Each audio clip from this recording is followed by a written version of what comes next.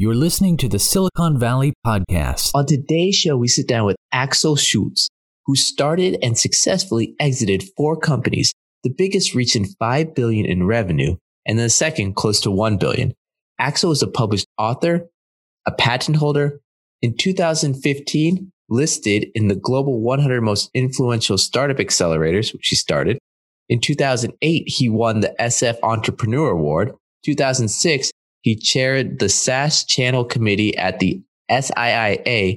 And in 2003, he was an early advisor of LinkedIn. On today's show, we talk about what questions should one ask themselves or what brainstorming should be done before starting a company.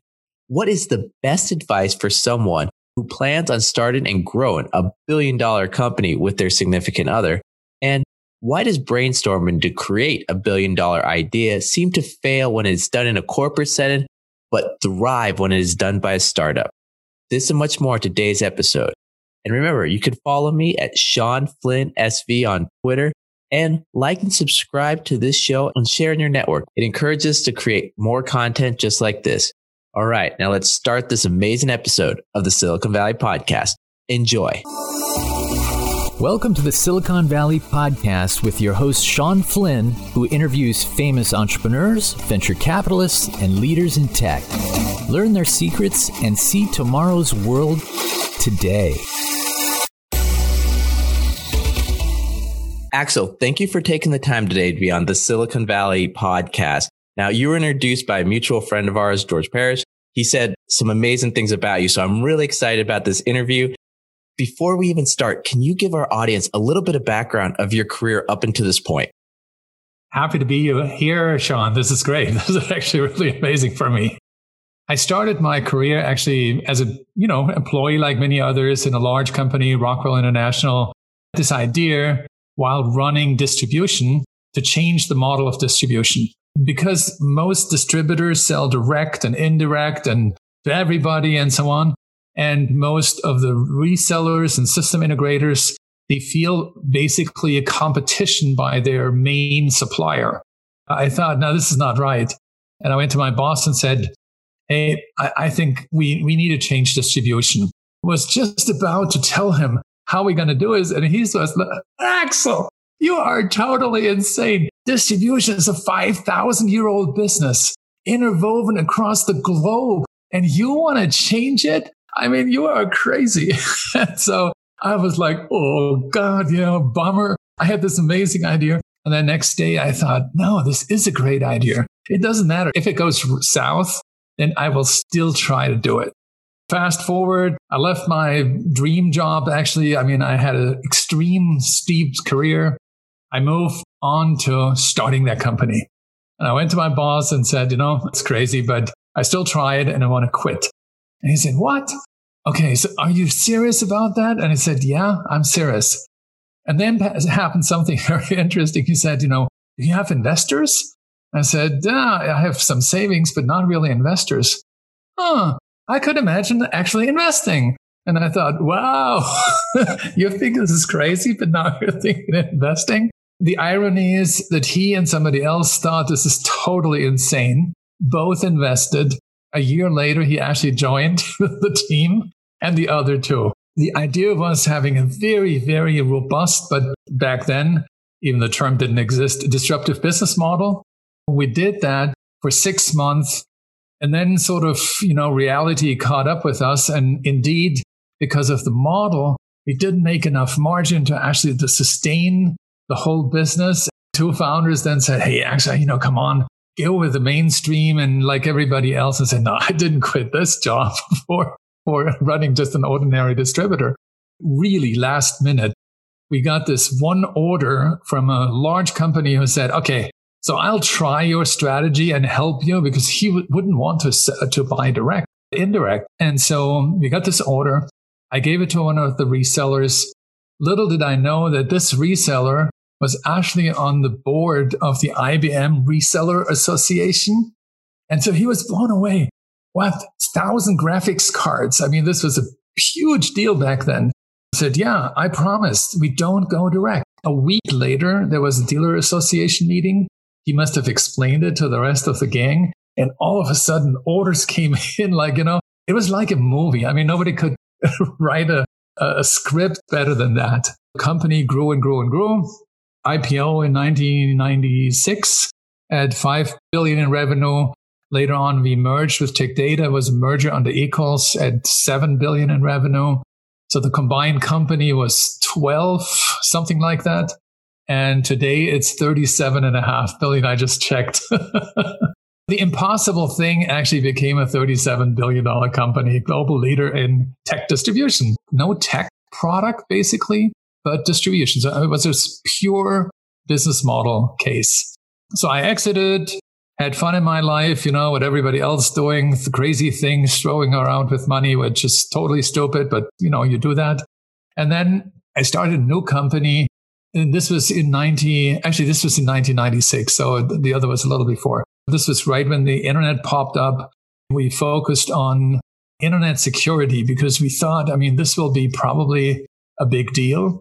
And so today this company is 750 million in revenue. And I stepped down, I think like 4 years into it and let my co-founder run it, moved to the States. One thing was interesting in between. We were looking for funding. And I promised to one of my VCs that, if I'm starting something new, I will talk to him.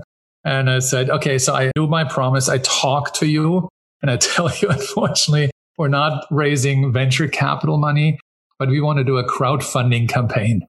And he said, what is a crowdfunding campaign? And I said, I don't know. And I probably used a different word because it didn't really exist. But we wrote basically a web page with forms that investor could I want to invest and I want to invest so and so much. It was meant to be for our business partners, maybe interested in investing. 2 did, but we got about 100 other investors. The interesting thing was after, I think, 3 months, somebody called me and said, hey, Mr. Schultze, I bought these shares, but I just read that this is not even on a stock exchange. And I know that I signed up for it, but can you do me a favor? I need to get rid of it because my husband is terribly crazy about this. I should not have done it and so on. I said, absolutely. I'll buy it back and we're done. Thought, okay, I asked a couple investors just to be fair that I'm not sort of, buying back stuff without them knowing. And somebody said, hey, why don't you put this up on the web? People can basically bid on it. She makes even a profit. Did. Voila, we had our first digital stock exchange. 6 months later, the authorities came and said, no way. We said, okay, this is bad because we had 600 investors by then. I went to my lawyer and he said, before I get involved, because this would be a law fight, you don't want to have, you ask her what is actually the exact paragraph where she relates to what is illegal in this case. I thought, interesting question. And so I called her and she said, well, unfortunately, there is none. So we're actually not really illegal yet, but she will need to do everything possible to make it illegal. And I said, okay, can we operate till then? And she said, you know what? Probably yes. Even your help to tell me a little bit more what you do. And so we negotiated a deal that we could run the stock exchange, so to speak, for a year with a special permission. And I told the team of her, told her everything, how we do it, how the transactions work, how the market maker function works, and all these kind of details. The company then to the largest stockbroker in Germany and focused on on the company that we were actually funding. So that was an amazing ride. And I think it's still, the question is, what did I do? Went to California. And that was always my dream. I mean, running a company in Silicon Valley. And so the dream was about a technology that we developed already in Germany of handling business partners on a digital kind of platform. Try to get Citrix and a couple of companies in Germany. And they said, headquarters say, we will do this in the US and blah, blah, blah. And so I said, you know what? This is exactly what I needed to hear. My wife and we discussed, shall we go to the US now? Yep, let's do that. And so we moved over in 2000. It was right after the bubble crashed. And we said, okay, we'll still give it a try. Then we were running for funding basically about a year later. And the first meeting was on September 11. And so you can imagine what that we knew there's no funding for a long time. So we had a bootstrap, and then some of the investors said, you have actually two problems. One, you're not a Silicon Valley person, so you will have to develop another level of trust before you get money. And these days, nobody has money.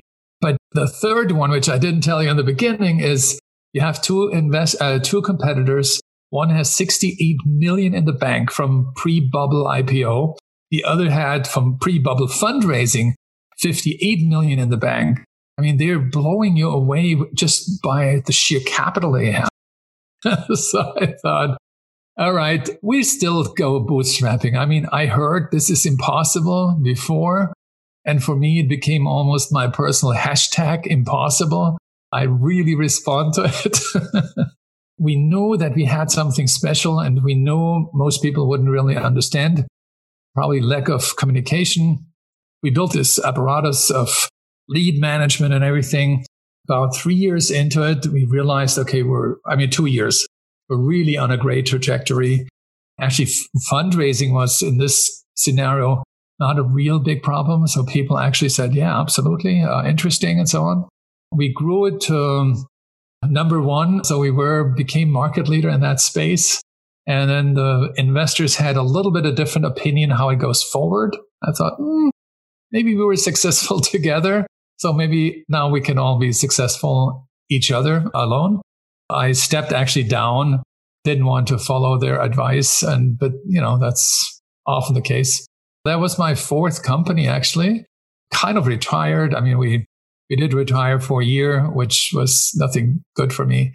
And then we helped startups. So we started in 2014 then in San Francisco building Accelerator and helped basically scale up startups. So not the very early stage, but those who already had maybe a seed funding round or so, and help them to succeed. And this was actually really fun. Also in retrospect, there was a company called, back then it was Dr. Dice.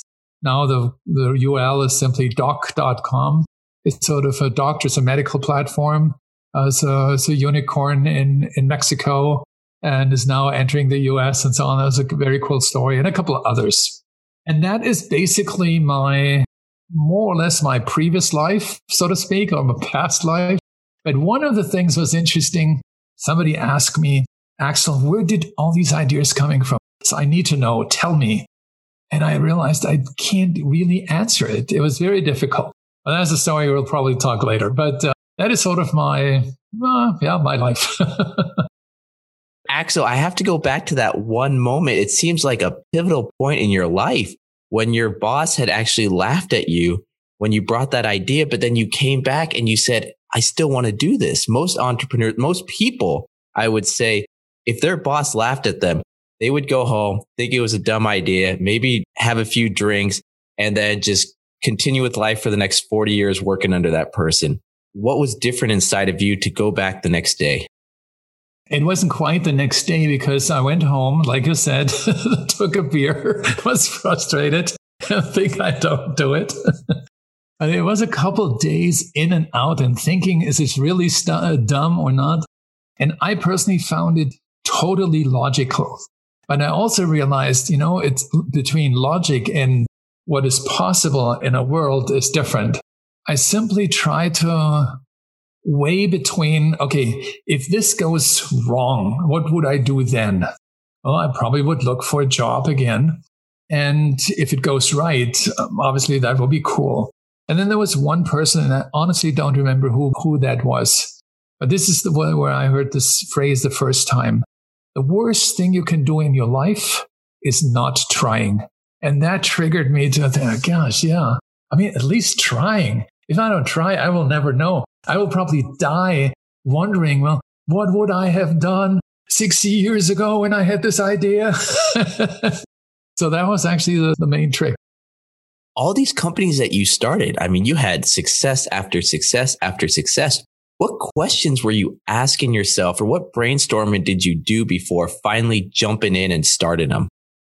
Most people have an idea, I believe. Also, when I talk to startups, and then they kind of rush into making this a reality. we had in the first company, for instance, Computer 2000, we had about 4-month meetings. We call this EAF meetings or something like this, action standing on your own feet. One of my partners said, the idea is, substantial, but if we don't make it perfect, and we are all trained to not go for perfect, but for 80-20 rule. But he said, we need to break this rule and we need to make it perfect. And so we called it the De Beer process. De Beers, the diamond guys, polishing the idea until it was really perfect. Nobody can crack it. And so that's what we did. And it worked well. And I simply kept to this metaphor of polishing to perfection before you actually go. I think it was my third company. And I always had sort of not doubts per se, but respect for what may come. I always worked on it to the point where I said, okay, if I cannot come up with a problem that is unsolvable going forward and will break the company, then I should not start. But if I have a situation where I cannot even imagine that this is not working, well, then go for it. And that's what I did. I had tons of ideas, but many were kind of weak or not really well thought out, and it didn't resonate enough for me to say, yeah, this is what I want to do. For instance, the counter to it is a company we're just starting. My wife and myself. And when I thought through the things, I'm now, much older, and I couldn't come up with a single reason why this is not flying. And I thought, okay, is this one of those again? We give it a shot. And basically 1 year into it, from the first idea, let alone from, doing first things, totally excited. Now, of these companies that you started, from my understanding, 3 out of 4 of them, you co-founded them with your wife. And I've talked to many venture capitalists that maybe not publicly, but at least over drinks or dinner will say, they don't want to invest in husband and wife or partner companies, but you broke the norm. Can you tell us about that? It was breaking the norm. And funny enough, it's even breaking my own norm. I would be very, very cautious investing in a husband and wife kind of startup, because usually, or not usually, but oftentimes it's just not working. There's too much conflicts and potential for conflicts and so on. But in our particular case, we came both from a entrepreneurial family. We both knew that if there's time, we do the craziest things in the world. And if not, then we simply don't. We work our butt off, whatever it takes. We had sort of the same experience in that regard. We're also the same type of people where we don't have the leadership ego, like, oh, no, it's my company. No, without me, you could never do that. All this kind of stuff never happened. And so we know it's working. On the pro side, we're working like 12 hours, 14 hours a day, every day. We're 14 hours together. There's never the moment, are you coming home? Dinner is ready. The kids are waiting. All these things. And this makes a huge difference. So if the couple is good, if it's a real good relationship, I think it will work. And if not, it will break. And so we said, okay, let's give it a shot. Works brilliantly. I would not even consider doing it without her, because there's so many things that I couldn't do alone. You have a sparring partner who goes deeper in your mind than you yourself and stuff like that. So that's a good thing. Could I actually ask a little bit deeper that how is the work dynamics when the company is very small, when the bosses are together? How does that dynamic look for the company as a whole, starting off and as it grows? Employees like, okay, is this really good? And, who is the real boss? The question that you try to navigate pretty quickly. It's interesting. And this is something we experience, I have to say, over almost all the companies. After a while, either they never realized that we're together, but in those cases where they did, they realized, okay, every of these two guys have a very particular strength and very particular weaknesses, and they seem to augment this of each other.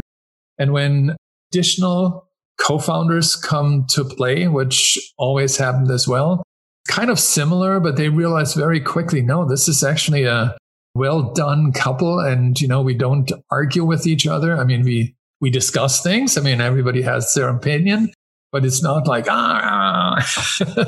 It works after a while. So I think there's a certain moment in the beginning where it might be a little bit weird for new employees. But once they get over it, or once they heard it's actually cool, no problem at all. And now after all these companies, you're really excited about how the human mind works and how ideation and learning is done. What triggered you to even think about it? And what have you discovered in your research thus far? Trigger was really some of these people who asked me, how did you come up with these ideas? And I had no answer. I mean, I had the generic answer, you need to be open-minded. You need to think out of the box, grab the stars. And I mean, all these things that we hear more or less every day and every time. The thing is that when somebody wants sort of a recipe, so what do I do physically to do this or that? And then I realized, so if somebody says, how do you hold a very thin glass? I could explain, grab it, but be very careful that you don't break it. You sense it with your fingers. And so I could explain even a difficult process, but I cannot, or nobody could or cannot explain in your neurons up there. You tell some of your neurons, you look in the further back side of your brain into these cells, and maybe they can find something. It is very difficult because the brain obviously is the only organ and the only mechanic that we have that we're not controlling like anything else. We can control every muscle. I mean, I learned from my son, a single muscle can be trained, which I thought this is crazy in itself. With the brain, this is more difficult. I started to learn about neuroscience and how one branch of the neuroscience is actually working on thinking and learning, and not so much about ideation, but I learned then later on that ideation and learning is almost the same process in our brain. For me, it was just, a fully, completely new, fascinating world. I mean, it's like, people who never were diving or never skydiving or never in the universe, so to speak. I mean, flying to the moon. I mean, these experiences for me was like having the experience with my own mind or learning how this works. A couple of discoveries was number one, which was, I think, fascinating. And I argued for a while that humans are not actually literally creative. We're composing ideas from past experiences. So if you see a particular animal, let's say a tiger, a frog, you can imagine taking the frog legs to the tiger and you have a tiger with frog legs. So that's the degree of composition. But if you take something else that you have never seen or never experienced, you cannot assemble it because our mind cannot comprehend the unknown. And that is the best proof that our mind is actually not able to create anything, but compose almost everything possible. And so if we think about composition of our past experiences, the interesting thing was, and this was for me actually the most stunning discovery, if we have all the ideas that we have based on previous experiences, and there's nothing and absolutely nothing coming in randomly or divine or anywhere, then the saying, if you can think it, you can make it, is absolutely real. And there is 100% real proof because everything we think, we compose from past experiences. And so if we have past experiences about whatever, they were real. And if you put two real things together, it might be something else, but it's possible to do that. If we think we could do X, Y, Z, and ABC, and if we could become a manager, or if we could become an entrepreneur, or a musician, or whatever it is actually possible because our mind would not be able to compose the idea if it's not something that is actually realistic. I realized that if you can think it, you can make it. It's actually no longer just a motivational sentence, give it to me. But it is something possible because the way our neurons and our whole brain is structured. And so this drove me obviously to the max, I have to say. Now I wanted to find out what stimulates these neurons to have these compositions. When do they have it? How do they have it? What actually communicates in your mind to make this all work out? We learned, for instance, almost all of us, that we have a right brain half and a left brain half. One is the creative part and one is the logical part. So then the question for me was, okay, but how does this communicate? And, there's a mechanism in our brain. It's called corpus callosum. These are 200 million neurons or fibers or axons that connect one brain half with the other.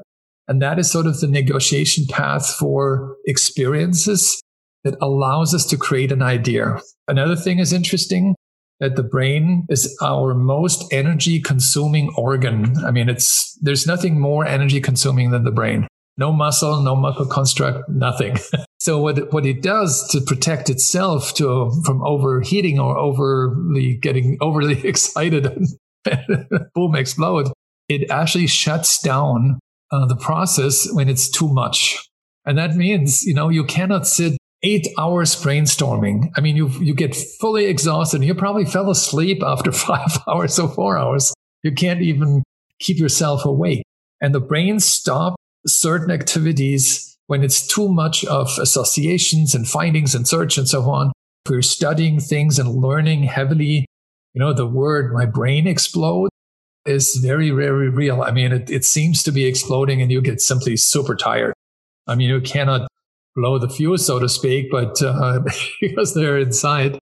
Now for entrepreneurs, now we know that there is actually a way to come to deeper ideas.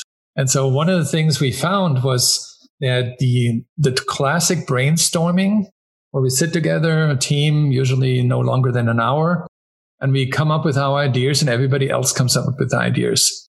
About 50% of who's in this room or meeting actually create new ideas based on the inspiration of others. But since the brain has not the capacity to go very deep immediately, because the brain is trained for the last, 2.5 billion years every day, that it's alert, sees danger, reacts immediately, and reacts to the most obvious solution. And this is what it does still today. It looks for the most obvious solution, and that's what it does in a brainstorm meeting. So therefore, the brainstorm meeting cannot come up with groundbreaking ideas, fundamentally different. It comes up with the most obvious answers. Many of them are new for all the participants.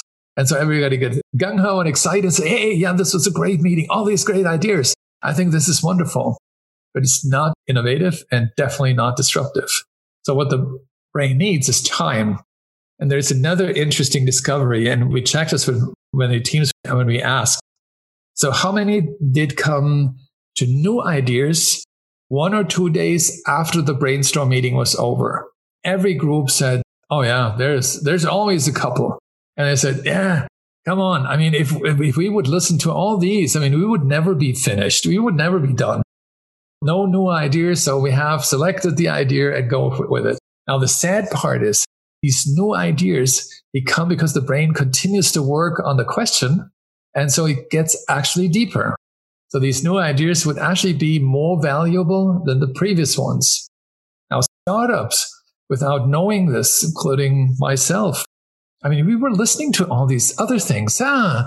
Maybe this is something to polish. And we're back to the De Beer paradigm. We polish it. It even takes 6 months or 3 months or 2 months. We polish it to the perfection. And if you don't do that, your idea will never be really, mind-boggling. It will be still a standard idea. If we realize that the brain has another functionality, it's called analogous modeling or analogous thinking.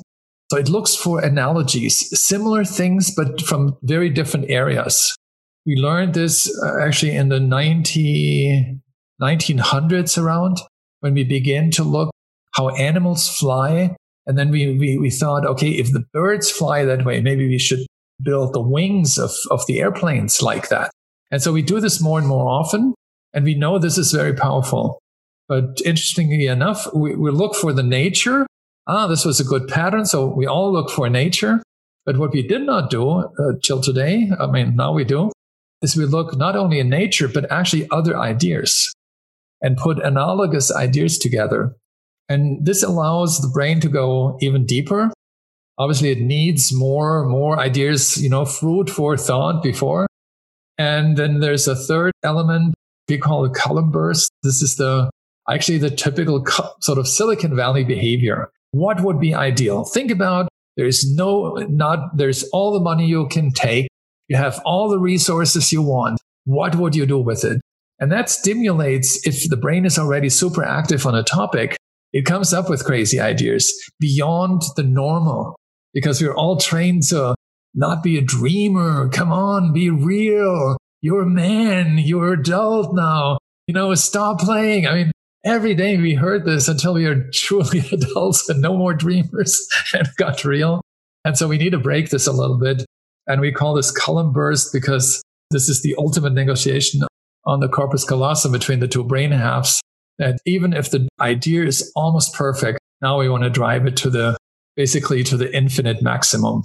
That discovery basically was for us, I can only tell you, this was a major breakthrough even in our own mind. I mean, we thought, gosh, we did some of these, but what could we have done even more in our previous businesses if we had known every of these aspects? So, yeah, long answer, sorry, but it was too fascinating for me to not share it. So one of the things that you had mentioned, which I thought was fascinating, was it seems like brainstorming in a corporate setting, you don't come up with $1 billion ideas, but in the startup system, you do. Can you dive a little bit deeper into this and maybe give recommendations or suggestions? The ideation process is sort of a very limited time frame.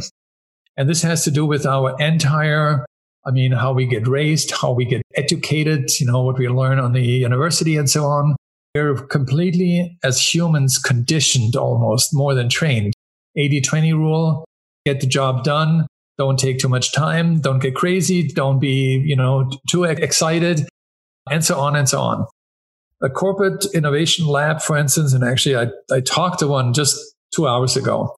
So the brainstorm meeting over, idea is selected, and then you go with it, period. No discussion. So this is corporate. And the startup is different. Great idea. Is this the best we can do? Nah, probably not. Well, let's shape it.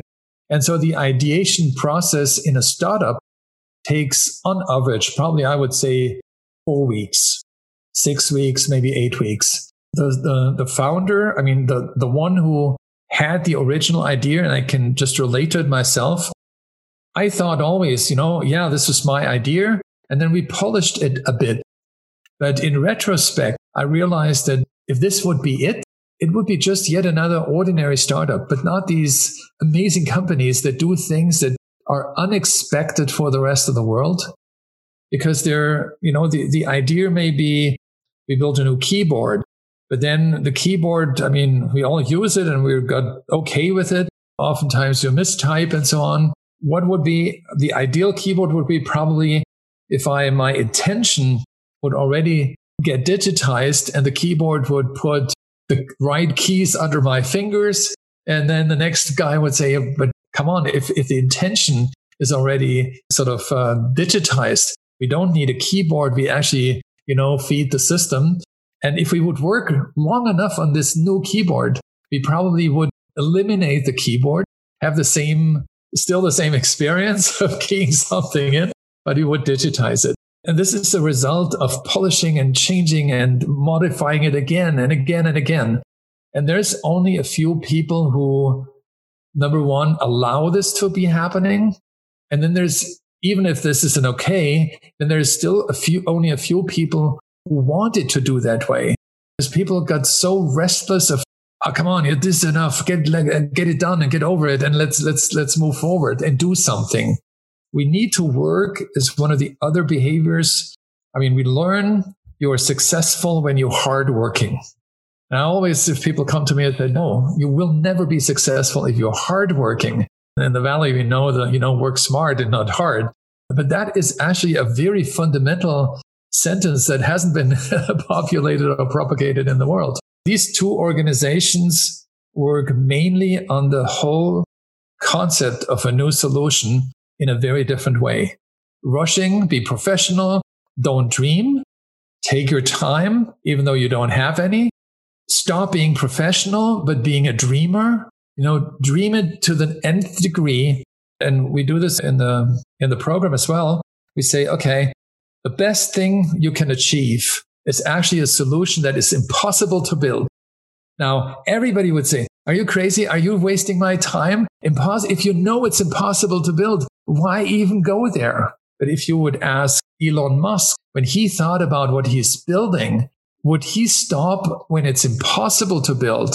Well, the company would never be at the point there it is today. But because it's impossible to build an autonomous car, electric, and everything he kind of dreamed about 10 years ago from today, there was not even a CPU, an AI system that could build an autonomous car. He knew it's happening one day. And when I started with C2000, I knew it's happening, that the people will take this as the best possible model for distribution. When we started Blue Roads, for me, it was clearly people would one day understand. And there were a couple of things that we couldn't even do back then. But I knew if we work for the next 5 to 10 years, we will have the solution for doing things. The same as with what we're doing right now. There's a whole list of things that is impossible today. We cannot select the best possible innovative idea today because, innovation, even the best AI system in the world, even the Google AlphaGo team wouldn't be able to write code that goes into the internet to verify that this is the best possible idea. Because if it would, then it would be a bad idea because it already exists. And if it doesn't exist, you can only say, well, this idea doesn't exist. But whether it's good or not, somebody else needs to do that. And I just listened to one guy talking about AI and said, one of the interesting things is about the human mind. You need to train an AI system with about 100,000 to 1 or even 10 million objects, whatever it is, pictures, phrases, content of any kind, until the AI system is trained well enough to identify a dog right away. Whether it's a dog in the grass, whether it's a dog amongst sheep, whether it's a dog in the space and whatever it is, the AI system would, after about 1 million images, it would recognize this is a dog. Now, if you give it to, let's say you have a daughter or, everybody sort of the 3-year-old in your family, and you take the little book and say, look, this is a dog. What is this? Dog? No, this is a cat. And you go on and on and on. Within 5 to 10 tries, a 3-year-old knows what a dog is. 5 versus 1 million. So there's something that goes on in our technology up here in the brain that tells us very, very quickly associations that our AI systems, even the best in the world, cannot do. And this is when we also realize, okay, this is a groundbreaking innovation. Even though the system or the product doesn't even exist, but the concept alone helps us to associate this with something, wow. No AI system in the world could do that. But one day, I believe we will be able to also digitize this. How? I have absolutely no clue. That's amazing. I'm just thinking to myself, wow, I'm smarter than the smartest AI machine there. I can't wait to tell the PhD from Stanford that's got a desk down the hall this. But another question for you. You have this TEDx talk where you give an example of a platypus and a Lexicrypt to show imagination. Can you tell us about the results of this talk?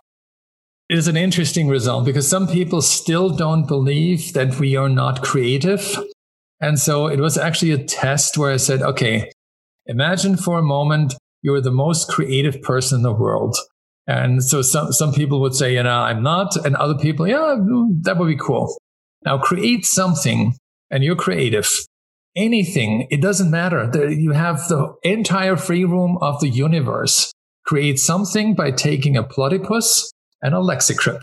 There's some people who then come up and say, okay, Axel, I can imagine 1 million things around the platypus because I know it's a little animal. It's very rare. It has a mouth like a dog. It actually swims underwater and so on. But Lexicrypt, I don't know. And I was, looking at my mobile phone, what it is, couldn't find it.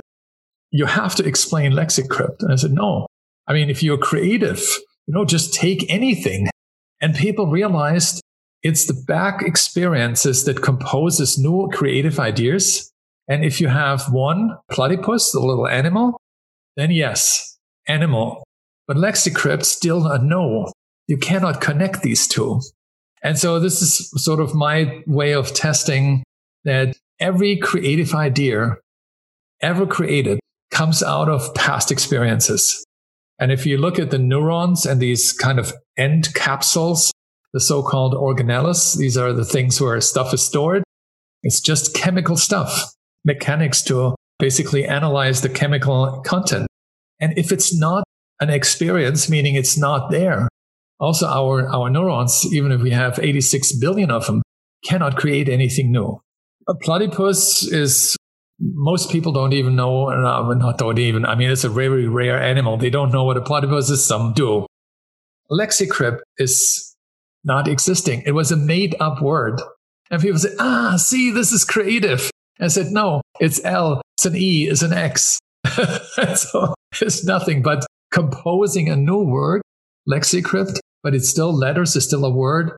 The only thing that's missing is the association with something real. And now you're on your 5th company. What's the goals for this? I mean, you've accomplished so much over your career. What do you want to do with this one company? What do you want to solve? The problem that we're trying to solve is a little bit twofold, but one focus is we want to basically realize our findings that almost everybody is creative. Innovation, meaning groundbreaking innovation, not just improvement, is actually possible, quote unquote, on demand.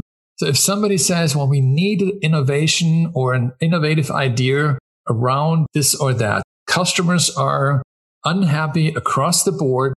We know there will somebody accidentally coming up with this idea, but we don't want to wait until our competition comes up. We want to solve it, but we don't have this idea. And if you're not trained for having an idea, then you cannot do it. You have to wait for the accidental idea. And if we look into the number of startups that are even more or less successful, and we divide this by the number of population, 7.5 billion, we come to an interesting number. 0.007 entrepreneurs today of the entire population. So entrepreneurs are extremely rare. They're lacking is not energy, it's not intellect, it's not, none of these things. They're all lacking. And I'm very active on Quora, for instance, and getting these questions. I'm a 26-year-old, I'm 20, I'm 14, I'm 40, whatever. I want to build my own business, but I don't have an idea. Who can help me? So they're lacking ideas and they're lacking the ability to look at something and say, this is a problem, and they see that. They don't know how to solve it. And so how cool would it be if those people would say, I see this problem, water or, new clothes or building new homes or reducing energy or, whatever it is. We have millions of problems. I said, okay, I'll cover this one. I'll take this, this mechanism and come up with the idea. And I'm an entrepreneurial spirit, so I want to build it. And then I simply go and execute. But if you don't have this magical $1 billion idea, it's very difficult. The starting point is difficult to help. And I, when we did sort of our math, there are about 150 million companies out there who would need some more, better innovation. And so that's basically our quote unquote primary audience. I hate the word target audience, like, gosh, shooting. And with that, Axel, if anyone wants to find out more information about what you're doing, what's the best way to get more information? Well, people would find me probably on LinkedIn. My name is Axel Schultze on bluecolumn.com, our website, blue like blue, and then CALLOM.com. That's probably the best way to reach out anytime. Fantastic. And I want to thank George Parrish one more time for making this introduction that allowed today's episode to happen. And for our audience, please like, subscribe, and send to your network It encourages us to create great content like this in the future. And once again, Axel, I want to thank you for your time today on the Silicon Valley Podcast. Thank you, Sean. It was really amazing. Thank you a lot. Thank you for listening to the Silicon Valley Podcast. To access our resources, visit us at thesiliconvalleypodcast.com and follow our host on Twitter, Facebook, and LinkedIn at Sean Flynn SV. This show is for entertainment purposes only. Before making any decisions, consult a professional.